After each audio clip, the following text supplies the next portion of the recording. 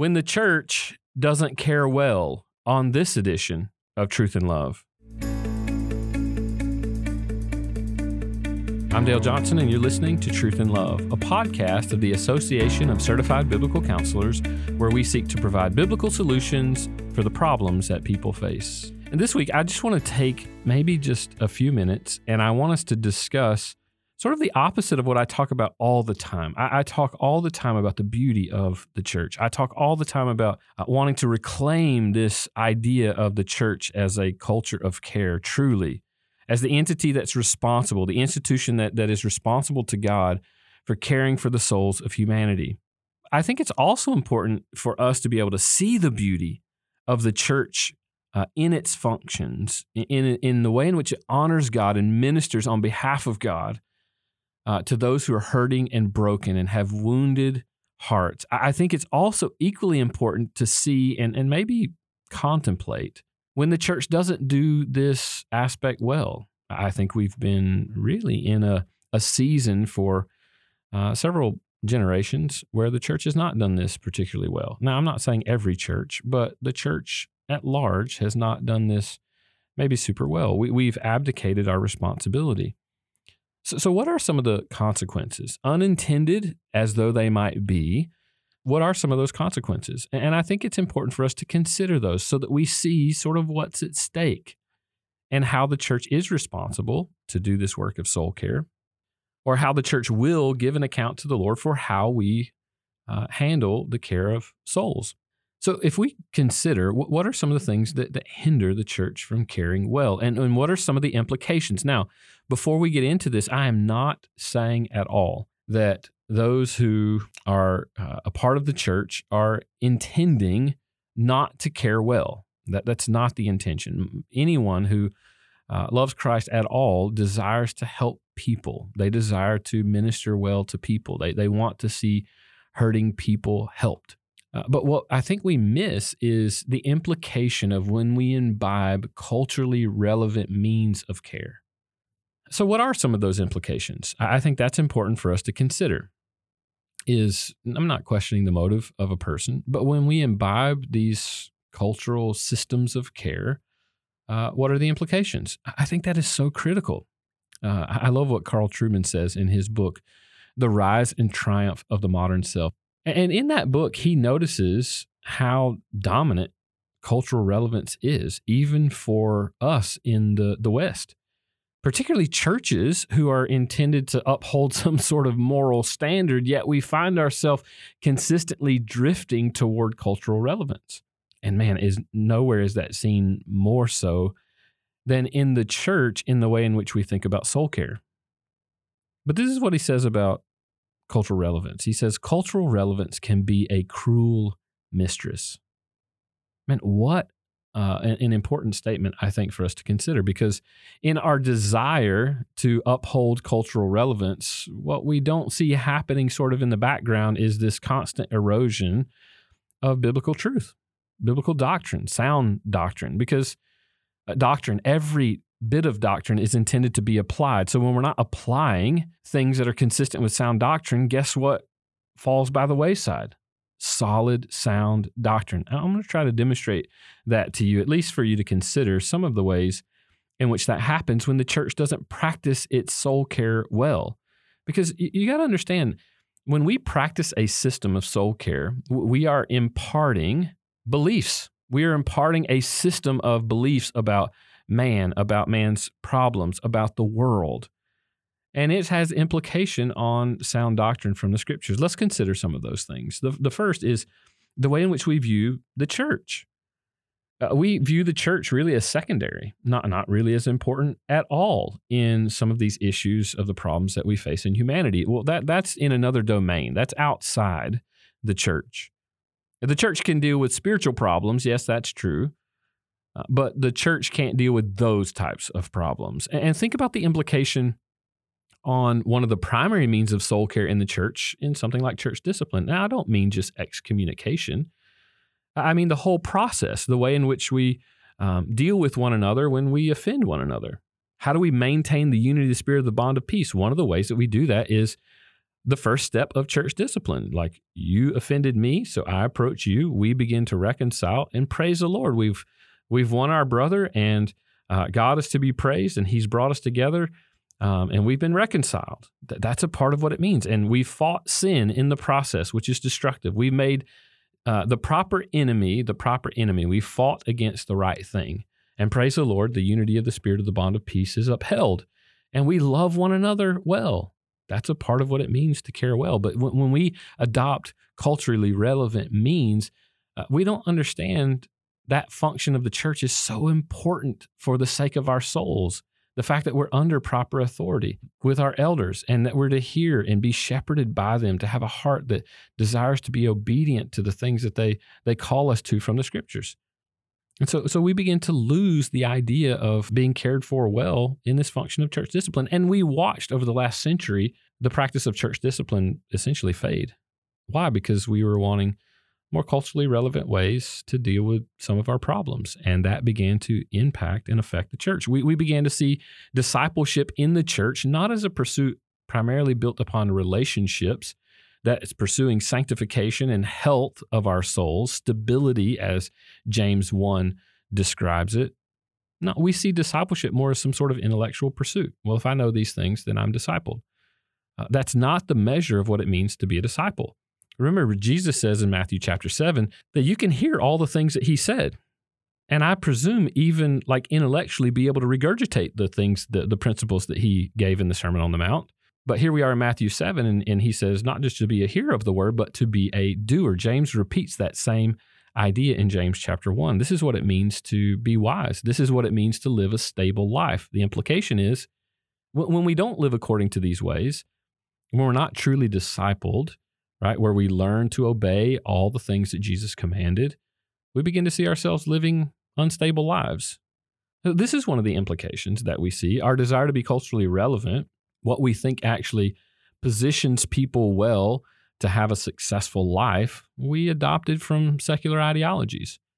And we begin to dismiss the value of the church, the value of church discipline, the value of discipleship as a relational entity pursuing sanctification for our good. But that's not all. We see definitely a shift in the way we think about humanity. This is probably one of the most impactful ways that we've seen the ideas of the therapeutic impact the church.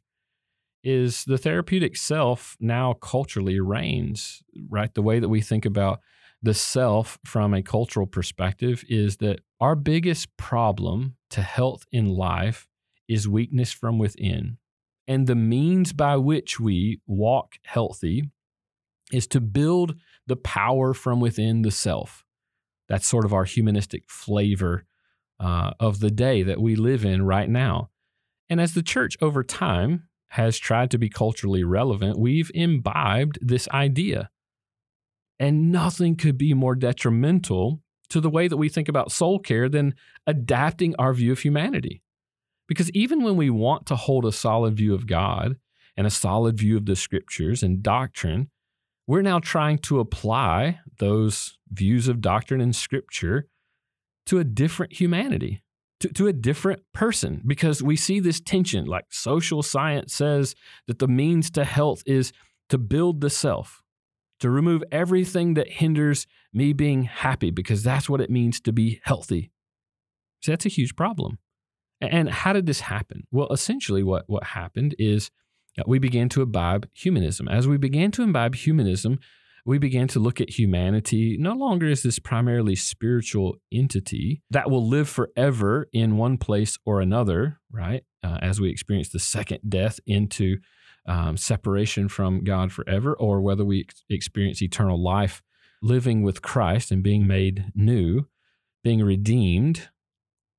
We see humanity sort of broken up into three parts: the biological aspect of man, the psychological, and the spiritual. And essentially what begins to happen in this therapeutic view of self is we see experts in different areas to say what makes a person healthy from a biological or physical perspective, from a quote-unquote psychological perspective, which, by the way, may or may not have implication relative to spiritual things. It's sort of its own entity with its own rules and that sort of thing. And then we have the spiritual, While to many people, maybe 70, 80, 90 years ago, that sounded okay because in their mind, the spiritual was the largest part of that human being. And so the Bible was still very relevant. Well, interestingly, what's happened over time as the therapeutic culture has gained ground, it's dismissed God. And in our naturalistic views, we begin to see humanity more in terms of his biological perspective. Well, that's what makes us who we are, or the psychological parts of man. These forces from within that sort of by fate dictate who we are, our personality, the way that we become, our attitudes, our actions, our quirkiness, and so on. And there are whole sets of systems and rules that sort of dictate how we live healthy lives, biologically speaking, from a mental, chemical perspective, or from a psychological perspective. All the while, what's happening is this domain that's sort of over here that we considered spiritual has been dwindling more and more and more in the secular definition. That's by design. That's by design based on the schemes of the evil one. For what purpose? Because even for those who are conservative in the way that we think about the Bible, guess what happens? The Bible becomes less and less relevant for the whole of humanity. In fact, what happens is the Bible only becomes, quote unquote, sufficient for that small section of humanity that we deem to be spiritual. And who's the one who dictates that kind of stuff, right? Some experts that we look to out there who would say, yes, this is a spiritual issue, this is a psychological issue. And so the Bible's relevant for the small section of spiritual issues, but it's not relevant or sufficient for these psychological problems because we deem it so. When the Bible makes very clear that our inner man is connected holistically to our biological man. And the two things interact quite consistently because we're a holistic being. That's what it means to be human, is to be material and immaterial, to have a biological part of our being and an immaterial part of our being, a spiritual inner man. Listen to the way Paul describes this, because this is important not just in relation to our view of humanity, but also in our view of sin and suffering. And I think Paul really captures this idea here to help correct a proper view of humanity, but also to help us to understand suffering well. Because what Paul does in 2 Corinthians chapter 4, and starting in verse 16, he's discussing here the way that he's being poured out. And he says, verse 16, so we do not lose heart. What does he mean by that? What he's saying is all that's happening on the outer parts of who I am, like that's happening to me and around me and that's impacting me, that may make me feel like I need to lose heart or lose hope because things are crushing in around me. But then what does he say? So we do not lose heart, though our outer self is wasting away. So he's not denying the fact that our outer self, our biological being is wasting away. The environment around us is not improving. It actually is showing signs, right, that it's deteriorating.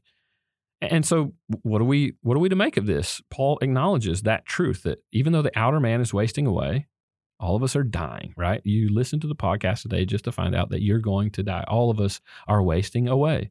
But what does he say? Our hope is not bound in that stuff. Our hope is bound in that the inner man is still being renewed day by day. You see, when we try to be culturally relevant, we change the way that we think about humanity to this therapeutic idea of man. Well, that changes and alters then the way that we think about suffering. How so? Well, if I look at suffering from a therapeutic perspective, then what becomes my enemy is the thing I believe causes the suffering. And so that thing that I believe causes the suffering, that causes my depression, or that causes my anxiety, or that has caused this trauma, that has to absolutely get out of my life in order for me to live happy and healthy. Or if I feel like, well, that can't change, right? I can't change him or I can't change her. So you become hopeless in being able to ever live life in a way that's pleasing to the Lord or in a way that's happy and healthy. When in reality, what Paul is helping us to see is, yeah, all these things are turbulently happening around us, and it's not like they're a facade. They're really happening, difficulty that's happening in our life. But the inner man is being renewed day by day by day. And see, what happens with the therapeutic aspect of man is when suffering occurs, there's no meaning and purpose in that, right? There's no meaning and purpose in me having a bad day, some sort of traumatic event happens in my life. And now what's the purpose behind that? Because it's actually keeping me from being happy and healthy. When from a biblical perspective, we can see that even when the world is being torn up around us, and even when our physical bodies are decaying, or even when some sort of trauma is impacting us, it doesn't determine that we can't grow in the inner man. It doesn't keep us from growing in the inner man. And so what we see Paul expressing here is that the inner man can grow. Why or how? Think of the brilliance of God here, is that even in the suffering, he's bringing about meaning and purpose so that we don't become dependent on the things that are outside of us. We're not becoming dependent on the environment around us is what gives us hope and happiness. God is actually saying that leads to detriment, that leads to difficulty. But what does happen is now we see what we're truly dependent on for health, for hope, and for happiness. And that is Christ himself. The inner man can still be renewed. In fact, it's challenged to be renewed because we see those things outside of us are not worthy to be trusted. And so we want to run then to the things of Christ. Listen to the rest of the verse where he says this, "For this light momentary affliction is preparing for us an eternal weight of glory beyond all comparison, as we look not to the things that are seen, but to the things that are unseen."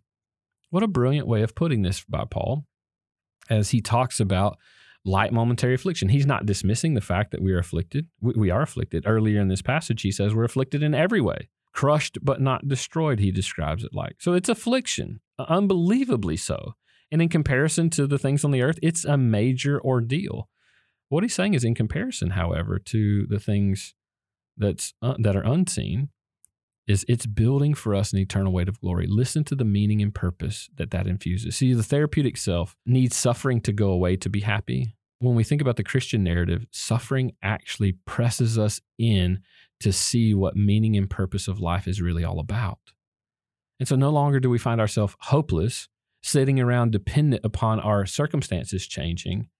But now, even despite circumstances, the inner man can grow in such a way as to hope more in God, to see the value, meaning, and purpose in life as we display the glory of Christ. And we are not dependent upon those environmental circumstances. Now, I'm not saying they don't influence us. Of course they do, but they don't dictate us. And you see, we lose this when we adopt a culturally relevant view of man, that man is therapeutic. It's all about building the self, building his esteem. That's what makes him happy. That is completely false according to scriptures. So when we change our view of man, that also has implication for the way that we view God. When we see man as a therapeutic version, we have less need of God. We no longer see God as absolutely necessary for life, that our very lives are dependent for everything good on him. We now see God as not the prize, but a means to gain the prize. And what's the prize? The prize is that we build our own selves. And God, if he's one option that can help us to build ourselves well, then he's good and helpful. That's not a proper biblical view of God whatsoever at all. We are to die to ourselves, the Bible says. Why? Because we can't find life, certainly not life abundantly, in the things of the earth. Our hope in those things are vanity, the Bible says. But our whole life is dependent on God as the prize of life.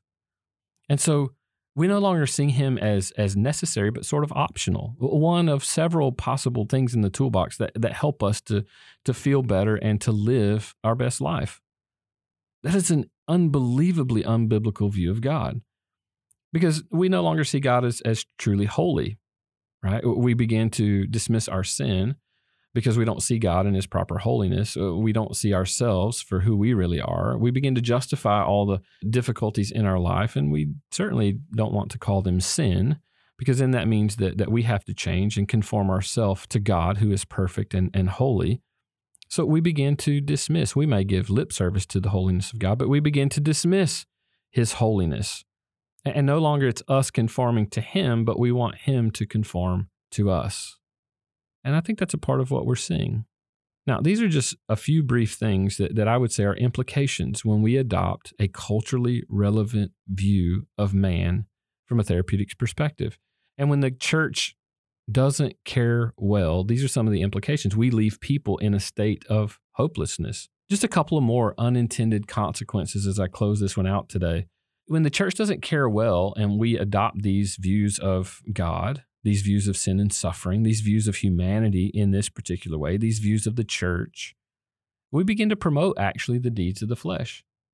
We may call them good rather than evil. We see them as a means of health, but we begin to promote deeds of the flesh, especially if we're not correcting those things. If we're not warning our people, admonishing them that these deeds of the flesh are bad. All right, take anger, for example. In so many systems, it's good, healthy even, to express anger or to vent in certain ways. We're actually promoting deeds of the flesh.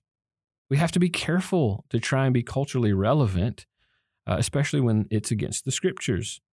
I think this is one of the reasons we see such instability in some of our churches is we often are promoting secular forms of wisdom that are competing against God's wisdom. And James 1 tells us when we adopt these ways, we become a double-minded man and unstable in all our ways. The last thing I'll say is it hinders a true witness of the church. It hinders true and legitimate fellowship in the church, where we build relationships that are senses of belonging, because we know these people love us to such a degree that they would give themselves for us. And we love them to such a degree that we would give ourselves for them. And think about how that's the witness to the outside world. So often the world thinks of the church as just an entity that is looking to gain whatever they can from the outside world. That is not supposed to be a part of our DNA. Jesus makes very clear, John 13, 34, and 35, that the people outside will know that we are his disciples by the way in which we what? Love one another. Therapeutic idea of self simply builds. And when the church promotes this, we're not caring well, the therapeutic idea of self actually calls us not to love one another, but to love the self more than anything else. And it begins to hinder the witness of the church to the watching world, because then we're not known by the way in which we love one another. We're known by the way in which we use God as a means to love ourselves. This is the greatest detriment. And so when the church doesn't care well, it has implication. And we're promoting those secular views of what it means to be healthy.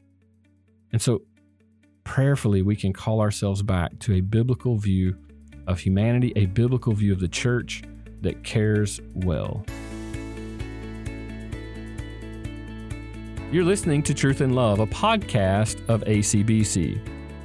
I want to close out today with what I consider to be an exciting announcement for ACBC. For years, we've had local Christian schools and even homeschool moms and dads asking us questions about how do we replace some of the things that you guys talk about all the time, the social sciences, in some of the curriculum that we use. And we love partnering with Christian schools. And as a matter of fact, you can do ACBC certification, and ACSI, your Association of Christian Schools, will give you continuing education credit. And so we love that relationship and being able to teach biblical truth in arenas like that. And there's been a curriculum that's been developing over really a couple of years. And I'm so thankful to all the people in ACBC behind the scenes, on staff, who have contributed to this work. And I'm happy to announce that in the month of July, we are launching fully a high school curriculum particularly for juniors and seniors in high school.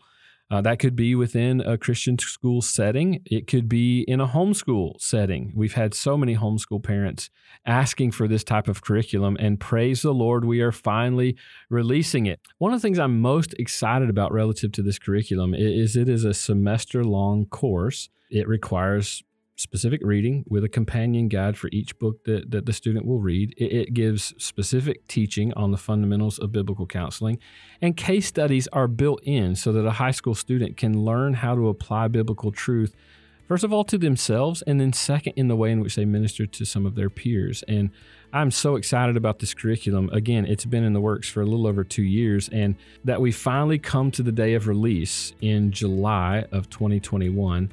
That will be releasing officially at the Texas Homeschool Convention. Now, this is not targeted just to homeschoolers, so I want to make that very clear. It is a high school curriculum specific for juniors and seniors. And if you want to find out more about that curriculum or so many of our other resources, please visit us at biblicalcounseling.com.